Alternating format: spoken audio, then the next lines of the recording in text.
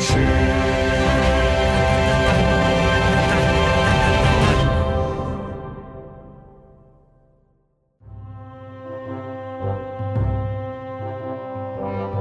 Scott, it's a new Minisode. What do you think about that? I have absolutely no feelings one way or the other. You're not excited? I'm excited. No, I'm just really not feeling it today. No. Is it the COVID vaccine? It's the vax. It's the COVID. I'm scared, Chris. I'm scared that when I get the COVID injected into my left arm, I'm gonna grow extra limbs. I'm afraid it's gonna melt my cartilage. Well, I mean, you are almost certainly going to turn into a big-breasted 9.5 foot tall vampire lady. Okay, well, never mind. Actually, I'm in a pretty good mood. Hello. Now you're into it. Yeah. Now you're into it. Hell now yeah, you like booba. it. Booba, dude. Hell yeah, dude. Now it's bring on the vaccine. Yeah, now it's let me turn into booby tyrant lady. Is that the premise of Resident Evil 8? Do you have the inside scoop? Is that what you're telling me? I just can't stop fapping to it. Yeah, me either. Yeah, neither can Capcom. Clearly. Welcome back to King. Welcome back to King of the Faps.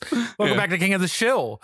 We're talking about sexy tall vampire lady things today, I guess. Welcome back to King of the Shill. My name is Chris. I'm Scott, and we're checking in on a minisode. You might, if you've been following along, be wondering to yourself, don't they usually release minisodes on Wednesdays? You would be correct. However, Scott and I had a bit of a heart-to-heart, and we decided, it's getting really hard to record so much. So we're gonna now that we've got a nice backlog of material, we're gonna be moving our minisodes to Fridays now on the off weeks, and we'll be scaling them back a little bit so that we can just let the shills take center stage when it's their turn to show up. Isn't that right? Exactly. We don't want to have 5 minisodes to every shill. That's not the intention of what we're doing here. So we're gonna slow our go a little bit. Yeah, and we're also fucking running out of shit to talk about too, because there's only so much awesome shit in the world, right? Yeah, well, this is not a complaint about Destiny and or Star Trek and or whatever podcast either. Yes, that is correct. This is at the end of the day, we are talking about shit that we like. And speaking of shit that we like, we're not, so I like D&D. You don't like D&D. But that's conversation for another day. Hold on, though, because that's a loaded statement. Yeah. I like a different D&D than what is being sold to idiots like you in the modern day. Yeah, exactly. We have an appreciation for D&D, at least what it represents at its core. And they're doing a new Dark Alliance game. Now, I've never played Dark Alliance, so when I saw this get announced and I started seeing footage about it, my interest was extremely piqued. So, but this isn't a new series. They have old games, is what you're telling me? Yeah. So, talking about, I mean, I'm going to have to assume that everybody knows what Dungeons and Dragons is that's listening. If you don't, just go look it up somehow, right? But yeah, Google, Wikipedia. There's this huge swirling vortex of content for Dungeons and Dragons over the many years of its life, from books to games to just even the material that the tabletop game itself has. Right.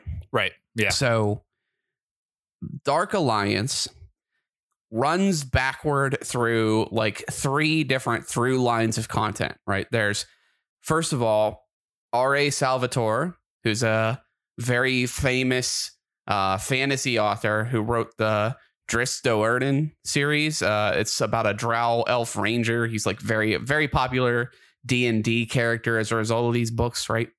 Yeah, and drow's like, the drow elves are like the darker elves. Yeah, they're darker skinned. They worship different gods. They're evil aligned underground elves that worship a devil spider queen. Yeah, so they're like fucking sick. They're very edgy, and Drizzt is like the most edgy. Drizzt is unironically the teleports behind you. Sorry, nothing personnel kid. He's an anti-hero. So white hair and all. I was obviously very into those books when I was in high school. So running backwards, right? Dark Alliance comes from the Drizzt Do'Urden series and the Icewind Dale trilogy of books, which is also represented in a game.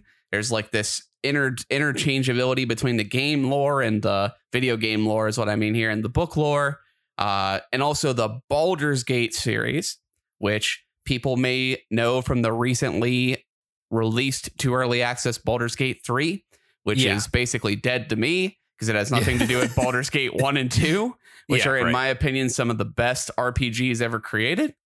But Baldur's Gate got itself some hack and slash kind of RPG light spin-offs back into PS2 and GameCube era called the Dark Alliance series. There was Dark Alliance 1 and Dark Alliance 2.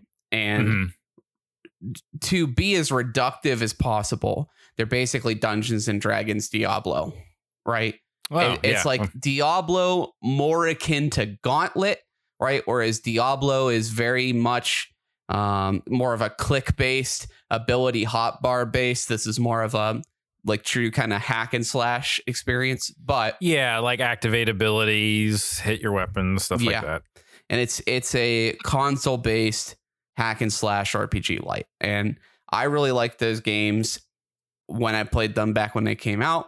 They had a lot of like, I don't want to call them novel ideas because I don't think they were ever the first to come up with anything, but it was just cool to like level up and get Dungeons and Dragons abilities. Like the wizards get like different spells as they level up, and like enemies wouldn't respawn, so you really felt like you were doing stuff. And it was different than something like Diablo. It was more immediate kind of pickup. It was the fast food, right, to Diablo's 4-course meal, right? It's I like stuff like that. You know what I mean? Like, I mean, obviously, I don't know if the new Dark Alliance is going to be, have that sort of same feel to it. That's sort of same thematic framing for the player engagement perspective. But I think it's I have very fond memories of stuff like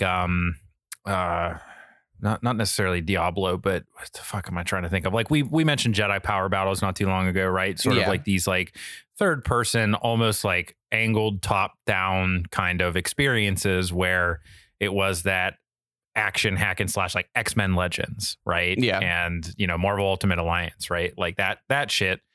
I love all that shit. So I'm definitely interested to check out the older ones there. So like, what I guess for me is like just out of my own curiosity, like when you talk about sort of how it seemed like, like Diablo, but a little bit more hack and slashy, like do you think that sort of style like is how we arrived at stuff like Diablo 3 and how that shakes out, or is there like was it like its totally own unique thing? It's definitely not Diablo 3. As someone who has played Diablo 3 for like over 100 some hours, 200 hours on PC, and also I've done 3 or 4 playthroughs on the Switch, which is the console-based version of Diablo is much more akin to Baldur's Gate, but it's still different. Yeah, I think the core differences are, and I don't think it is necessarily anything like inspiration back and forth, whatever. I think that Dark Alliance was probably trying to make a Diablo-esque experience, not Diablo, right? It's not like a ripoff. But I think that Diablo is characterized by the loot grind and the grind and the fast-paced, high-octane, visually I'm saying cluttered, but I don't mean it as an insult, but visually cluttered gameplay. Like you think about when I think about Diablo, I think about Paladins and Diablo 2 and just the sheer amount of visual noise they would create, right? And it's true of a lot of classes, but it's similar.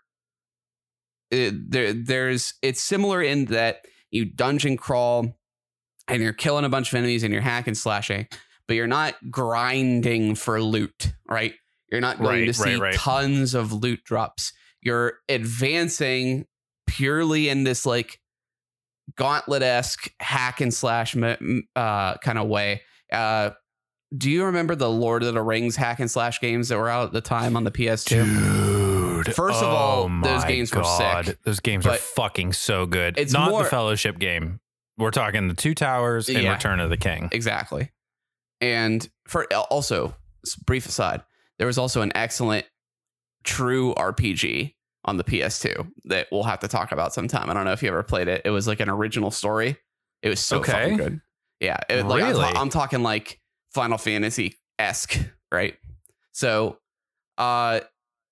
it's more akin to those kinds of games, right? Like where it's more Diablo in its presentation. It's very isometric, very walking across maps that are like flat, right? Yeah. Mm-hmm. But it's more akin to the Lord of the Rings game, and it's more that you're progressing through content and not looking back and not worrying so much about what you picked up, and then getting power increments through leveling and things like that. Interesting. That's cool. The new one seems like it's going to be putting like a loot sort of thing into it, which like, you know, I don't know if you can really make a video game like that in 2021 without having some kind of like, you know, loot grind or some kind of grind to keep people coming back. I mean, even stuff like, you know, we talked about Outriders, what was it, last week or the week before? Even stuff like Outriders that's out there saying like, hey, we're not a live service game. You know, we're not going to do the whole games as a service thing. Like, you know, the whole thing to get you coming back for them is like a loot grind, right? So like, this isn't going to be something like, you know, The Last of Us 2, where it's strictly meant to tell you the story and progress forward. You are meant to go back and replay these missions several times and, you know, level up characters and, you know, unlock skill trees and look at specifications and careers and classes and stuff like that. So I don't think that's a stretch for an evolution of this type of game either. I mean, like these are games that existed before the concept of a Left 4 Dead. They existed before the concept of like I mean, even the modern looter shooter. Yeah, exactly. Modern looter shooter. So I think it's a natural evolution. I don't really see a problem with it. But the one thing about these kinds of games is the level of attachment, I guess I'll say, right? So where I would think it would go off the rails is if they lean too much into the kind of the gas concept of like, this is your global Drizzt Do'Urden level, and the more you play Drizzt, like you want to play fast and loose with the content, right? Like this isn't a problem in a game like Vermintide, but you don't want to load the player down with burdens and responsibilities to get in and slice shit up, right? So I think that's probably the number one concern I would have about a game like that, because in Dark Alliance, again, this is the PS2 era, right? This is pre-internet. You just have your character save on your memory card and you're going through the story and you're whatever level you are, right? And when you're done with that character, if you want, you can go back and play with another one. So I definitely see, and a lot of the things that I've seen on the new Dark Alliance, it definitely appears to me like that's what their intention is, right? Like even with the loot stuff, and granted, I've only seen what's available to the public, right? Obviously, because it's not out yet. It comes out in June. But you know, it seems like what they're saying is their goal with the loot is just to give you an additional form of you know, powering up, and also just something more to engage with, where it's like, you know, with Drizzt, for example, like he's got his short swords, you know, because and this is another thing actually that I heard too, real quick, as an aside. You mentioned Drizzt is the character from the novels.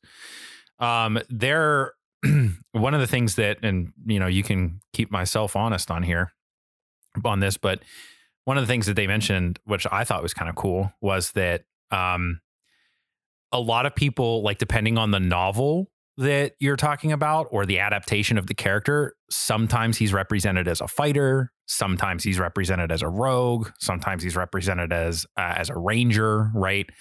And what they were saying about this one is that, like, this Dark Alliance, they're leaning a little bit further into like the rogue assassin type elements of his gameplay. So this definitely, like, it looks like it's going to be more about, like, we're going to give you like 4 very distinct separate classes out of the D&D, player's handbook. And I think they wanted to get away from having, the tankier character and, maybe the fighter as Drizzt feel a little bit too similar. But are they represented that way, like, in the previous games? Like, is there a big distinction on their classes? Well, so there's a big distinction between classes. This is the gauntlet thing. Drizzt and the other games are set in the same universe, but you don't play. Like, I think Drizzt is like an unlockable character, maybe, but they're not like Drizzt games, right? Oh, okay. I'm not even sure if I'm saying his name right, like if it's Drizzt or whatever, but it's like DRIZZ' for anybody following along. I'm pretty sure it's some D&D shit. Yeah, I think it's Drizzt, but either way, they're not Drizzt games, right? It's just that it happens in the same universe. Mm-hmm. And this one, the new one, is apparently, I did some quick Googling, set in the Icewind. It is a Drizzt game, right? Yeah, it's right after it's a Drizzt game, and it's either right after or during the Icewind Dale trilogy, which is like specifically a Drizzt storyline. Like, this is somehow tied into, in some way, a Drizzt novel. So that's cool. Yeah, but as for how they're represented, you're playing the hack and slash equivalent of D&D classes. The wizards level up and learn D&D spells, right? Yeah, right. So cool. And you have different attributes you can put points into and things like that. There is gear. It's been a long time, so I can't remember like how much of it is really loot driven. I think it's more that it's level driven by my recollection, but yeah. Well, what would you say, like, for you? And I think you kind of touched on this a little bit earlier. But what would you say for you, like, in our private conversation, you said and I do want to quote you here because I wholeheartedly agree. If it doesn't suck shit, I will play it. Yeah. Right. For you, like, what is that gonna be for you? Right. Like, what's going to be the determining factor on whether or not you might stick with something like that? My thing with Left 4 Dead style games, Left 4 Dead is one of my favorite games ever made. I go back to it all the time. I think it's the perfect blend of let me actually describe it instead. I think it is the perfect co-op shooter party game, right? Like, when it first came out on the 360, I used to play after school. This is back when I was in high school with my friends, and we would try to get all the achievements and try and beat every level on the hardest difficulty and all this kind of stuff. And that stuff was really fun, but it is like the perfect Smash Brothers-esque, wacky, zany, like mitigating random happenstance kind of co-op shooter experience, right? Like, oh no, I got hit by a smoker when I was doing this dumb thing over here, right? Right. The thing that misses me on a lot of these games, I do like Vermintide. I played Vermintide 1 and 2 through to completion, and I got several characters to max level, right? Which, by the way, new free expansion for Vermintide 2 coming on 4/20. Ooh, I didn't even know that. Continue. I'm excited for Darktide too, but yeah, me too. Where games like that do miss me is I don't like like I mentioned before, the burden that can be placed on the player, right? If I have to worry about leveling up a character usually to be able to see and do all the things I want to do, and worry about loot and worry about having an optimal build, that stuff tends to turn me off. In Vermintide, I don't have an issue with it, I think, because it's very quick to change, right? Yeah. So that's one exception. But then the other thing is Left 4 Dead has very little content in the grand scheme of a modern multiplayer online game, right? I would agree with that. There are not that many maps. Right. But the fun of Left 4 Dead is the interactions in those maps and the variety within, right? Yeah. It is not a problem to me to play Left 4 Dead 2's carnival level over and over because it doesn't happen the same way every time. If a game like this is very uncreative with its mid-game mechanics, right? Yeah. The things that can go wrong, the variance in the gameplay and the player agency, I will be bored instantly. This is actually one of my problems with like a Destiny, right? Right. I can't handle doing that content over and over again because nothing really changes, right? Yeah.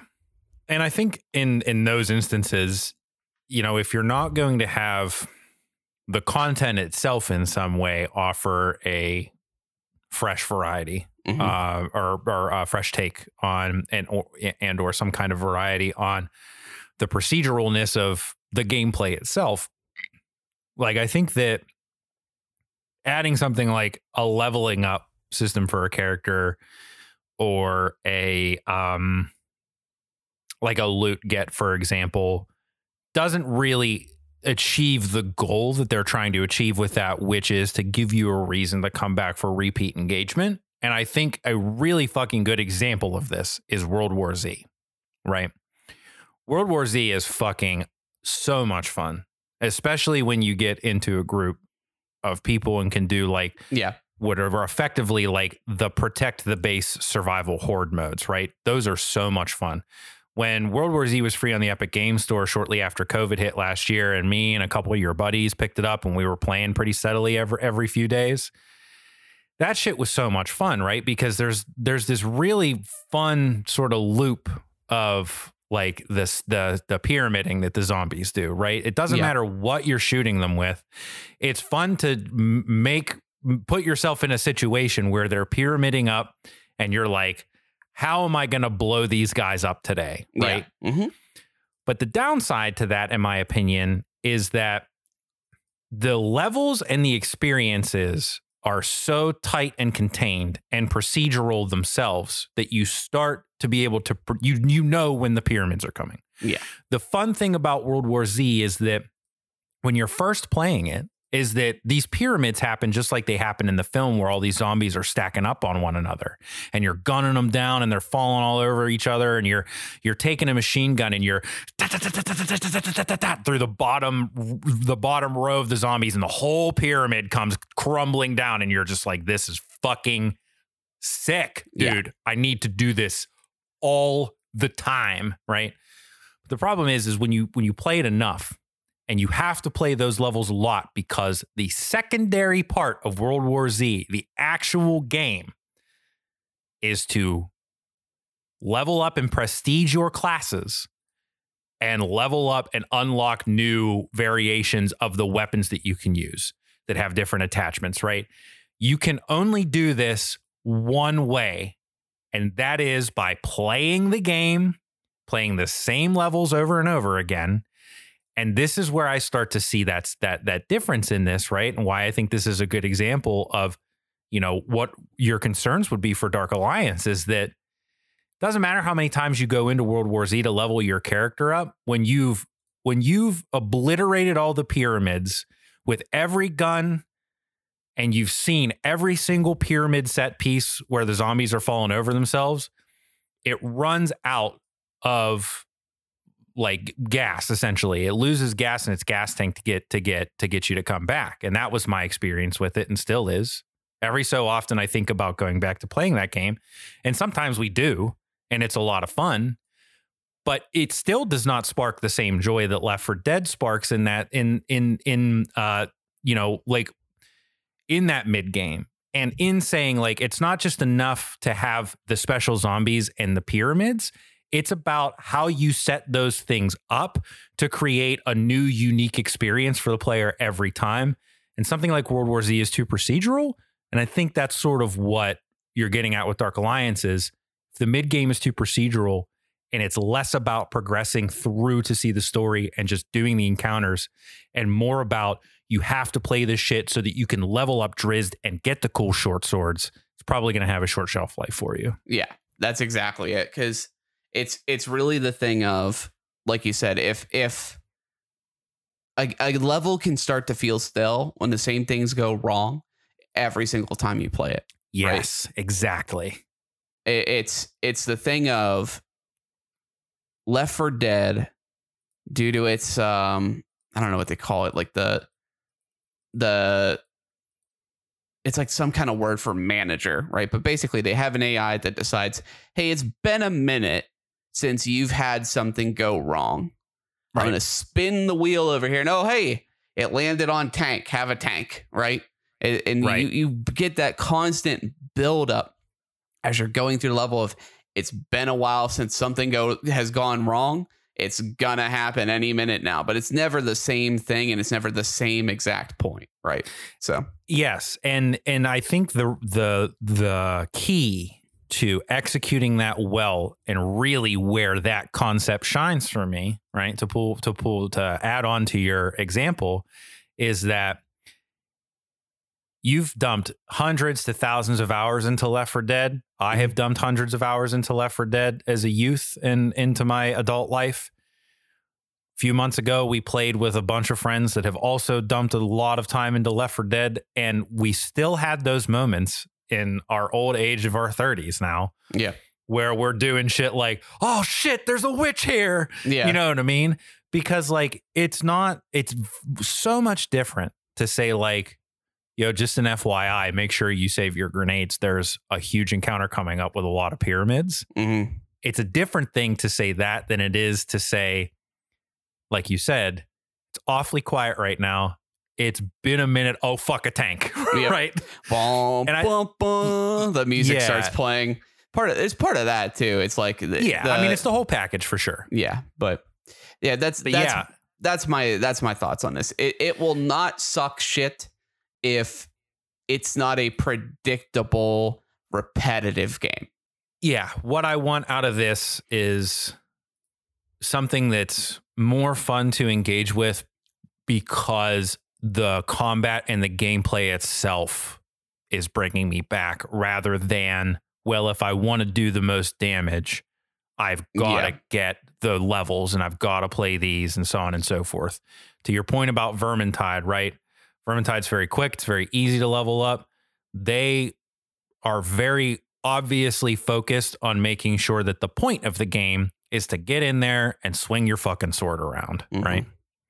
So I'm definitely looking forward to it. I'm sure we'll talk about it more on the show, a little bit more in depth, but for anybody interested in D&D games or anything that sounds like this, you can go wishlist it on Steam right now. And I think it's June 22nd is when it comes out.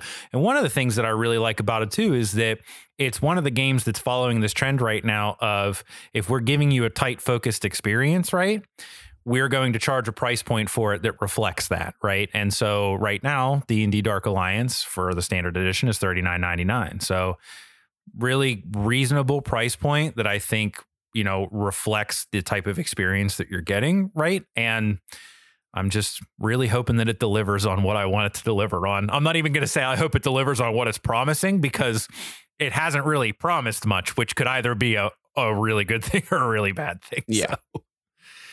But yeah.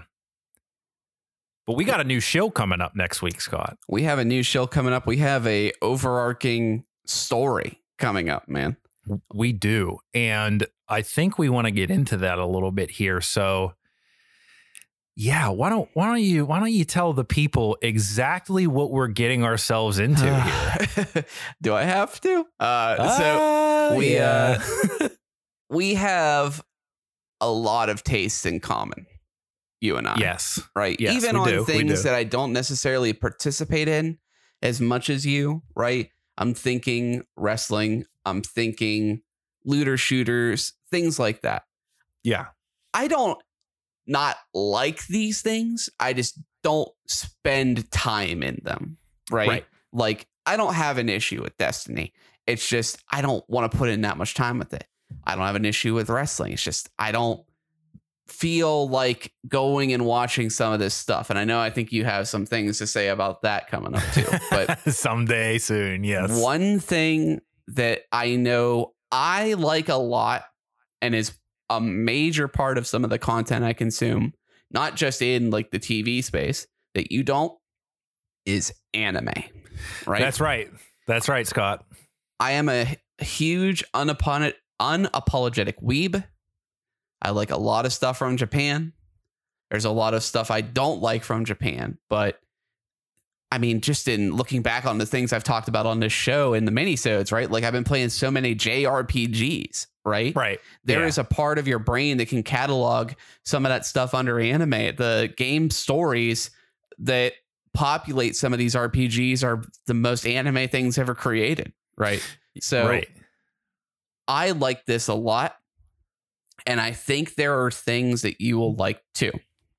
And this presents a problem because I want to talk to you about a lot of this stuff, especially as the show goes on, whether they be animated TV shows, animated movies, or even certain video games and things like that like lean more into the anime space. I want to be able to talk to you about this stuff, but I worry because to an extent, rightfully so, and to an extent unfairly, anime has a reputation. Yeah. Before I go into this, can you give us a little bit of background of like, if someone says to you anime, right? Like maybe even a few years ago, if someone said to you anime, if before I had showed you any of them, for example, like when I said, hey, Chris, you want to try an anime fighting game? What do you picture in your brain? Right. Okay. So, I mean, the first thing that I picture in my brain is Dragon Ball Z, right? Yeah. Like Dragon Ball Z, Goku. I immediately see Goku, right? I have, and we will dive into this a lot further over the course of the show, but I, as probably mentioned before, I've had a really strange history with media and things like that. And, you know, my childhood went through a lot of ebbs and flows about what I was allowed to watch, what I wasn't allowed to watch, when I could, when I couldn't, and like trying to work my way around that and, you know, sneak content in certain ways. But so for me, anime is actually two things. It's Dragon Ball Z, right? An image of Goku in my head from my childhood. And then it is also Tank, the Cowboy Bebop theme. Oh, okay. Well, I think you even have a more advanced understanding than most other normies, because at least for me, I know when I was younger, at least it's a lot more acceptable now too. When I was younger, definitely. When I was younger, when you said anime, people thought of hentai. They thought of like cute anime girl shows. They thought of they thought of super edgy, kind of cringy. Well, not even Sailor Moon, because we'll talk about that stuff later too. I actually like Sailor Moon, even though it's like it's aged. But sure, right.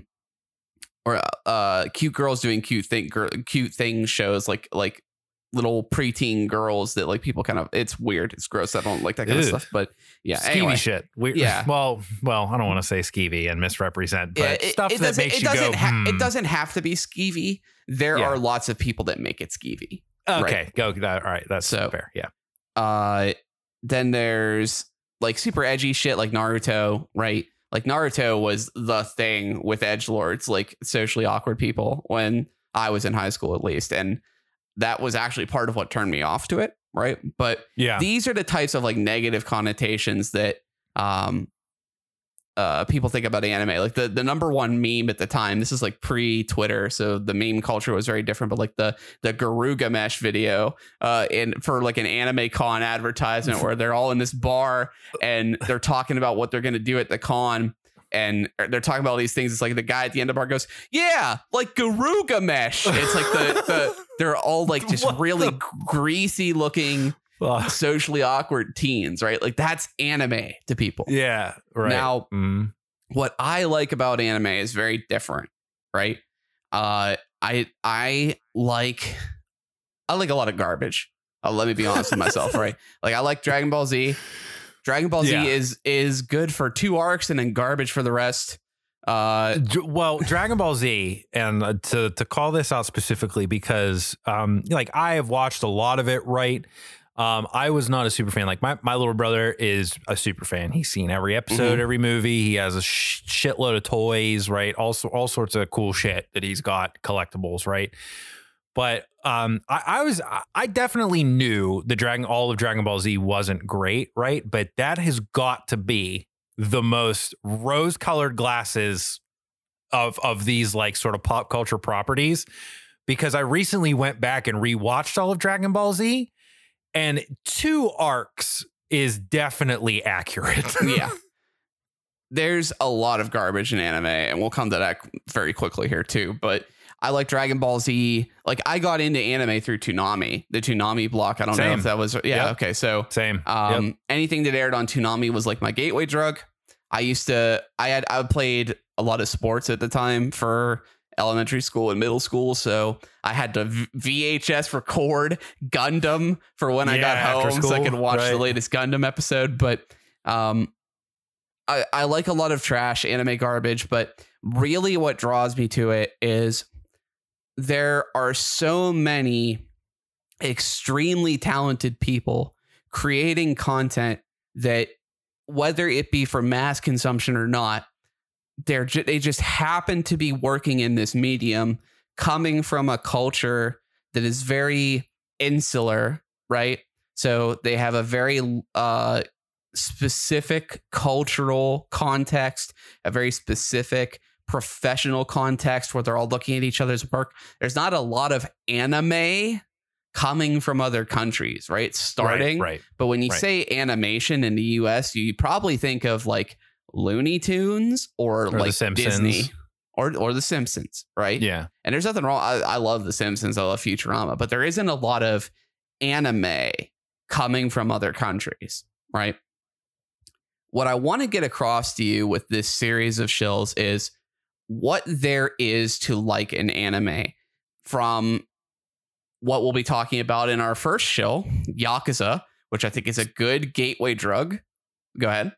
So this is going to be an arc. This is not just one shill. This is the Saiyans have landed on Earth. You're in for a whole arc, my friend.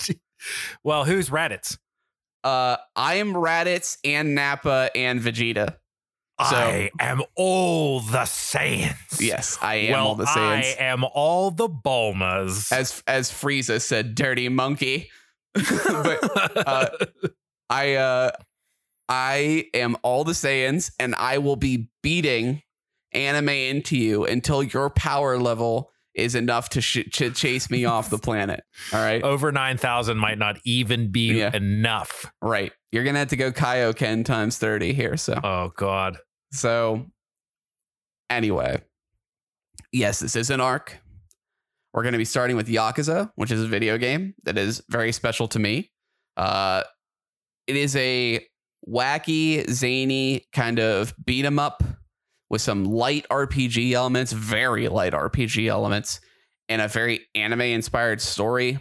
It basically oozes all the tropes and the real feeling of something that is anime, right? Okay. From its bombastic, over-the-top action to its kind of comical plot contrivances, its uniquely Japanese sense of humor, all these things, right? This is to put you in the mindset of what really pops me about anime. And we'll talk about that a lot in this first show. So would you say that this is kind of like the bullet point outline of here are the generic themes that really get me going that you can find throughout pretty much all of anime? Well, right? It's trying to tackle the challenge. I think you're right, but it's trying to tackle the challenge of how do you explain to someone why you like psychological horror films, right? Because we're talking about not even just a genre of movie. Try explaining to someone why you like Italian spaghetti Western films, right?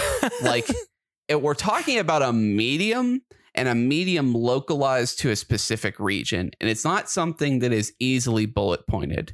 So I'm hoping with Yakuza that we can kind of get you to this point of, through example, through metaphor, understanding some of the concepts of what I am classifying as anime, right? So it's going to be bullet points, but I think it's more that I just want you to kind of live in it. And not necessarily point things out, and for you to have this baseline of when you're going to meet my boy, Kiryu, my son, when he when he absolutely pulverizes a dude into the pavement with a motorcycle, the first instinct you might have might be, well, that's just not realistic at all. And I want you to come to the point with me where you're able to say, I don't care if it's realistic or not. That shit is sick. Yeah. Right. Yeah. Yeah. And I think one of the cool things about this is that it's really going to sort of make me take a look at what the gates are for me to getting into anime, right? Because Yakuza, which one? Yakuza 0, I assume? Yeah, we're going to start with Yakuza 0. Okay, so Yakuza 0, right, is a game that I've seen 1,000 times in front of my face on the Xbox Game Store, on Game Pass, right? Friends of the show, the One Up Cup, have played it several times, right, on their YouTube channel, which you can check out on YouTube. YouTube channels exist on YouTube, in case you didn't know. We've got one. You can check that out. Listen to the pod there. So, I mean, I've seen it a ton of times. At no point have I ever been like, I'm going to play that. Right. Yeah. And it's not necessarily because I look at it like, for example, I fucking hate the Elder Scrolls games. I just don't like them. Right. Tried every single one of them, from Morrowind to Skyrim. I've lasted at most 15 hours in any of them before walking away. Right. It's not like me looking at advertisements for the Elder Scrolls 6 and just being like, positively, no, thank you. Right. I know I'm not ever going to be interested in this. But it absolutely is one of those things of like, despite how cool I think this box art looks, despite how neat I think the theming is, I do not think the style of this is for me. And you think that could not be more incorrect. Yes. I think, knowing what I know about you from many of our experiences, from playing Destiny, playing fighting games, the way you talk about wrestling to me, all these different things, the way we talk about shows, you are an anime fan, you just don't know it yet. And I think that there's a barrier there of where I'm taking it next after Yakuza, right? I'll keep it a secret for now, but there's so many films, TV shows, it's a whole medium, right? It's like saying I don't like Netflix. It's a very broad statement. It's not even Netflix. That's like saying I don't like movies. Well, it's so interesting to frame it that way too, because I do not immediately internalize like the concept of anime, right? Like you said, like what do you think of when you hear the word anime? I don't immediately internalize it as a broader thing, like a Netflix, right? Or, like you said, like Italian spaghetti westerns. Like it definitely feels like more like a like just sort of like a product, right? Anime being a product like a product rather than a medium or an art form or something like that. Yeah. And I think that's just because was born and raised in North America, right? Yeah. Well, it's also because I think part of the issue with this stuff and the beauty of doing the King of the Shill show is I think that it's hard to, unless you're a very adventurous person with your time and you're willing to take big L's, right, of watching entire shows and things like that, only to have them kind of blow up in your face, right? I think it's hard to get into certain things without the right background. If something that doesn't immediately catch you is like, if you don't get the wow factor sold to you from the first moment, you might never pick something up and you might never take the next step, right? For me, as soon as I saw the things on Toonami, I was in, right? I was buying DVDs at Best Buy. I was on all the forums. I was trying to figure out what was happening, right? I was in from day one. But like with Netflix, it's so weird comparing a medium to a fucking streaming service. But, but like with Netflix, right? You don't watch everything on Netflix. That doesn't mean you don't like Netflix, right? Right. There's stuff you scroll past immediately, like, nope, not happening, right?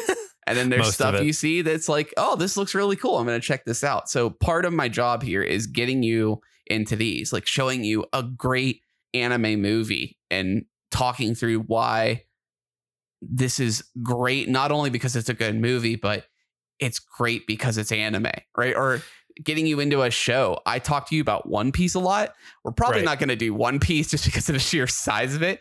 But like there's TV shows too that aren't these like great magnum opuses because they have to stretch out a tiny animation budget across a whole 26 or 13 episode series, right? It costs a lot of money to animate things, but even though they're a step down in quality from some of the like the high art of the films or whatever, they're still just as great. There's so much to love there, and you might not get that from just browsing through wherever and seeing it, right? You might have to have someone explain to you why it's so cool.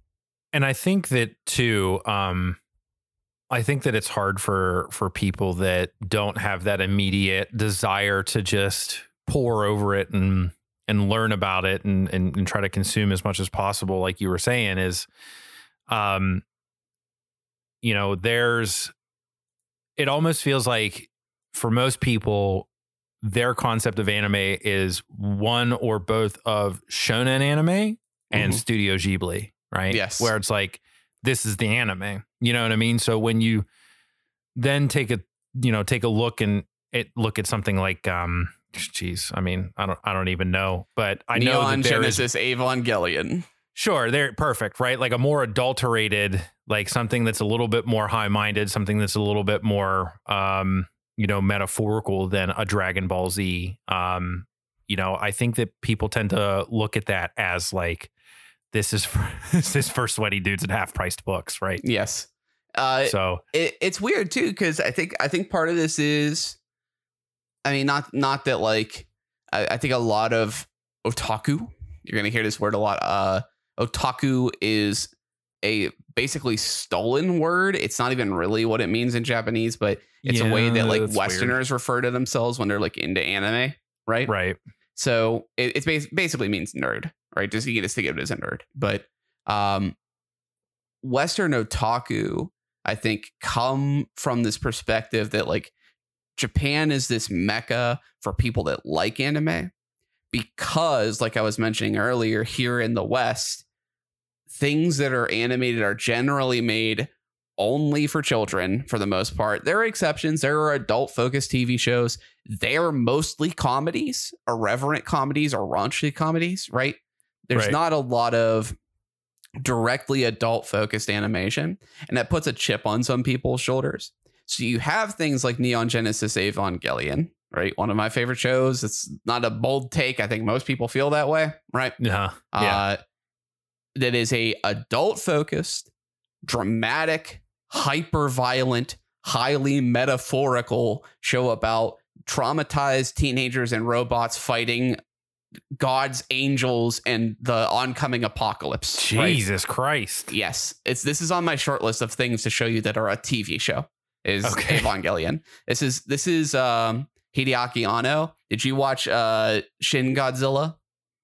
Yeah, I've seen Shin Godzilla. That's Hideaki Anno. Sick. That's awesome. So Evangelion's on the short list, but you have this, and like you said, because culturally we don't come from a place where like that's a normal thing, right?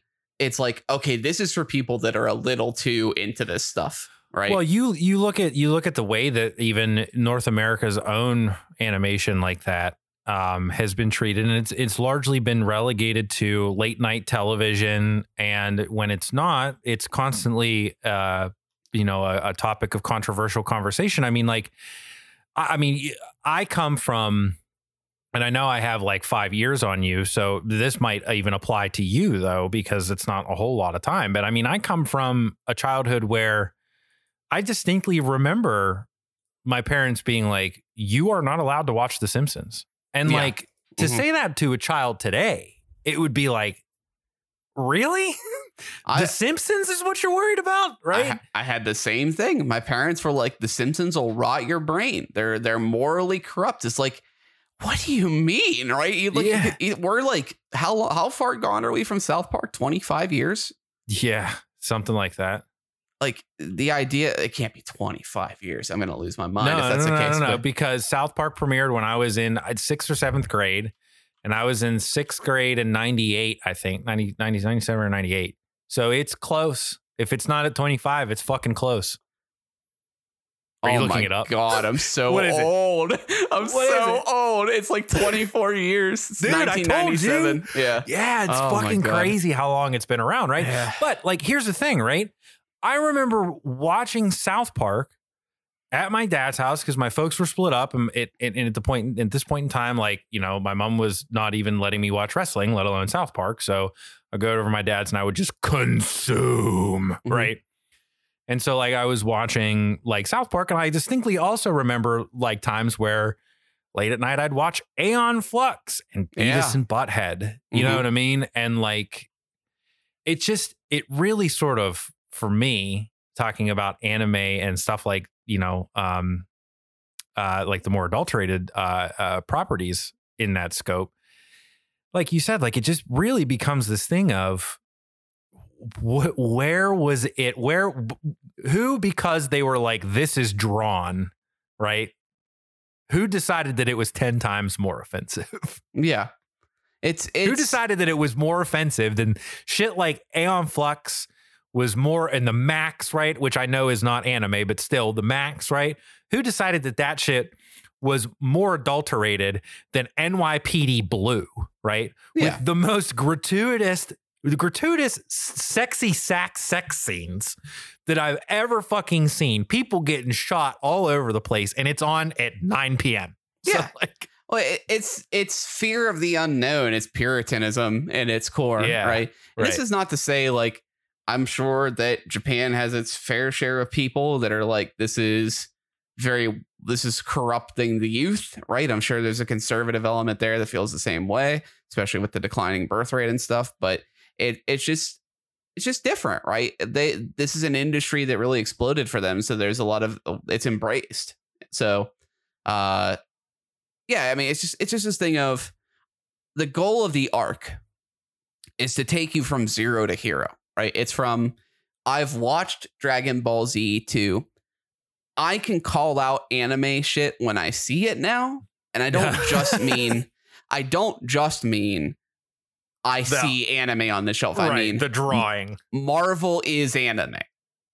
My goal is to have you understand what I mean when I say that at the end, right?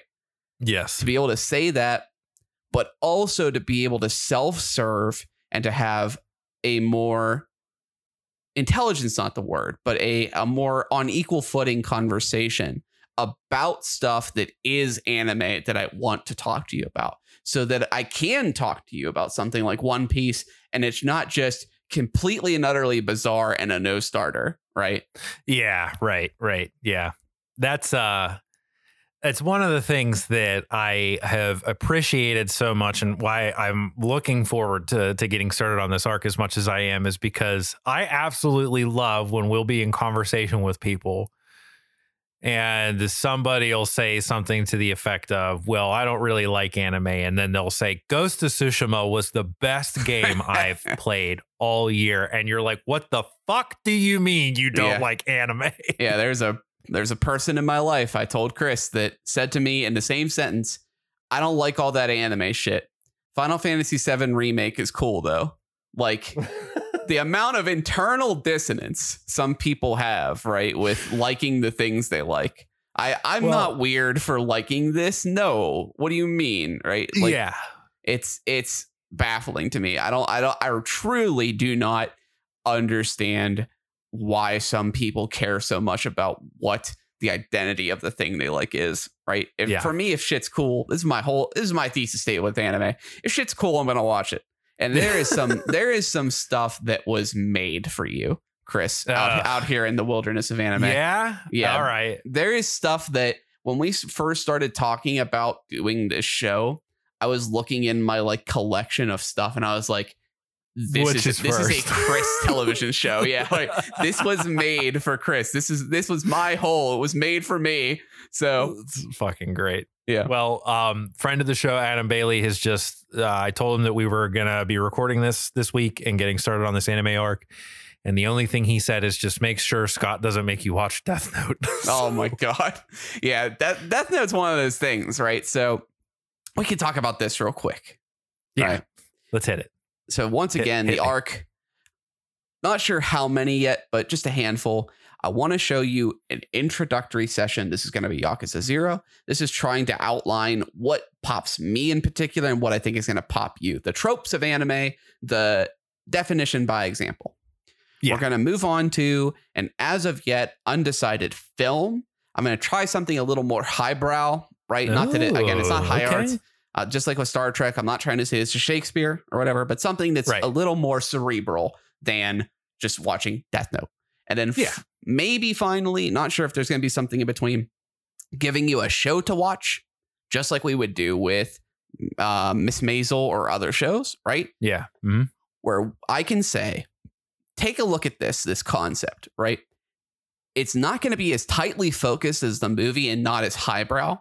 There's going to be episodes that miss. There's going to be weird animation all over the place because we'll talk about budgeting when we get to that point, right? And like the market. But this is a complete package that will be your first step into the real consumption of anime culture, at least, which is new shows come out every season, just like they do here in the West. And you're going to have to find that show that grabs you to go watch it.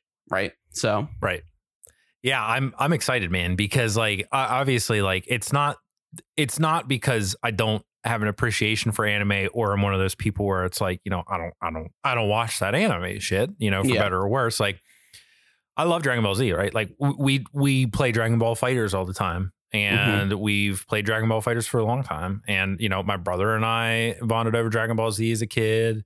And like, I remember Voltron fondly. Voltron is an anime. So like, it's not that this stuff was never interesting to me. It's just that thing of, because of the nature of its accessibility and because of my age and where I grew up, or the time period that I grew up, right? I think that I just sort of grew up without having an opportunity to like make that part of my fandom, right? Make that part of the things that I was into and that I liked. So when I eventually saw something like Dragon Ball Z and like Pokemon even, right? I played Pokemon Blue when I was a kid. That grabbed me too. But like, I was already at the point where like I was just internalizing and consuming anime as if it were just like a thing that somebody made rather than this bigger medium or concept, right? So looking at Dragon Ball Z as pretty much a North American property, not something that was part of this bigger anime culture, that there was stuff out there that I could go and explore more of. Dragon Ball Z was cool. And so I liked Dragon Ball Z, right? And so I've definitely felt the barrier in my adult life a little bit where I look at certain things and I'm like, am I even going to get this? Right? Like, is this even going to be something that I'm capable of actually internalizing so that I understand what they're going for here? Right? Because so much of that stuff can look cool, but I do think that if you don't have an understanding of the medium itself, something like, to use the example that you used before, beating somebody picking up a motorcycle over your head and repeatedly as if it were a weightless baseball bat, using it to beat them nonstop over the head until they're unconscious, right? You know, the point of that might only be to pop you because holy fuck, somebody's getting beat up with a motorcycle, right? But I think that there is something much more to chew on there when you understand why it coalesces in the moment the way that it does and why it hits the way that it does for people that sort of get it, you know? Yeah. I mean, it's also just this thing of, I think you need to stew in the soup for a little bit too. I don't think it's that like Bugs Bunny. Yeah. It's not like something so cerebral. You need to. Yeah, I know what you mean. I'm not accusing you. Sure. It's not something like you don't understand the history of but it's one of those things of something might fly over your head if you're not aware of the culture that it's coming from, right? Well, it's the exact same thing as me, is like you saying, me being like, you know, you don't fucking get why it's so crazy that Triple H suplexed Mick Foley onto thumbtacks. The crowd went wild. And if you just don't really have anything to base that off of other than the spectacle of man gets slammed on thumbtacks, you're just going to go, cool, right? That's a great point. I think that there is a story. There's a storytelling component to trying to explain to people why things are cool. So a YouTuber I really like, Emperor Lemon, makes these very interesting kind of, I don't want to call them like documentaries, or like they're more like video essays where he just talks about things he likes now. And he's really into wrestling and NASCAR, which are like NASCAR for me way more than wrestling. Wrestling is just more of a I just don't watch it thing. I don't really have an issue with it. He makes these really compelling stories. And like you're mentioning McFoley here, he was talking about, I'm not sure, I think it was him winning his story of Mankind winning WrestleMania. And he was talking about when he was fighting Undertaker in that Hell in a Cell where he got thrown off the top like 2 times in a single match. At King of the Ring in 1995, Pittsburgh, PA, Civic Arena. See, I don't know any of that, but to just say, okay, he got thrown off the top 2 times, part of me internalizes, right? Oh, that's a hell of a stunt. But right, when you see the story and he's telling you about the time he got caught between the ropes and he lost part of his ear and he almost died, and how when he got thrown off the top, he got thrown off the top. He literally fell. No real mechanics to it. No like bells and whistles, like a 20-foot drop onto a table. Right. Yep. And you internalize, man, he is sacrificing himself for his art. And it's hard to get that without the context, right? Yeah, right. I mean, if you're just watching that, having never seen a wrestling match before, or having never really paid attention to wrestling outside of, it's that hillbilly hug fest, right? That moment doesn't hit. And so that's really what I'm looking forward to the most, is like so much of the shit that I see in anime, be it through Dragon Ball Z, through things like Yakuza, right? Like I said before, like I've seen Yakuza stuff, clips, footage, trailers, posters.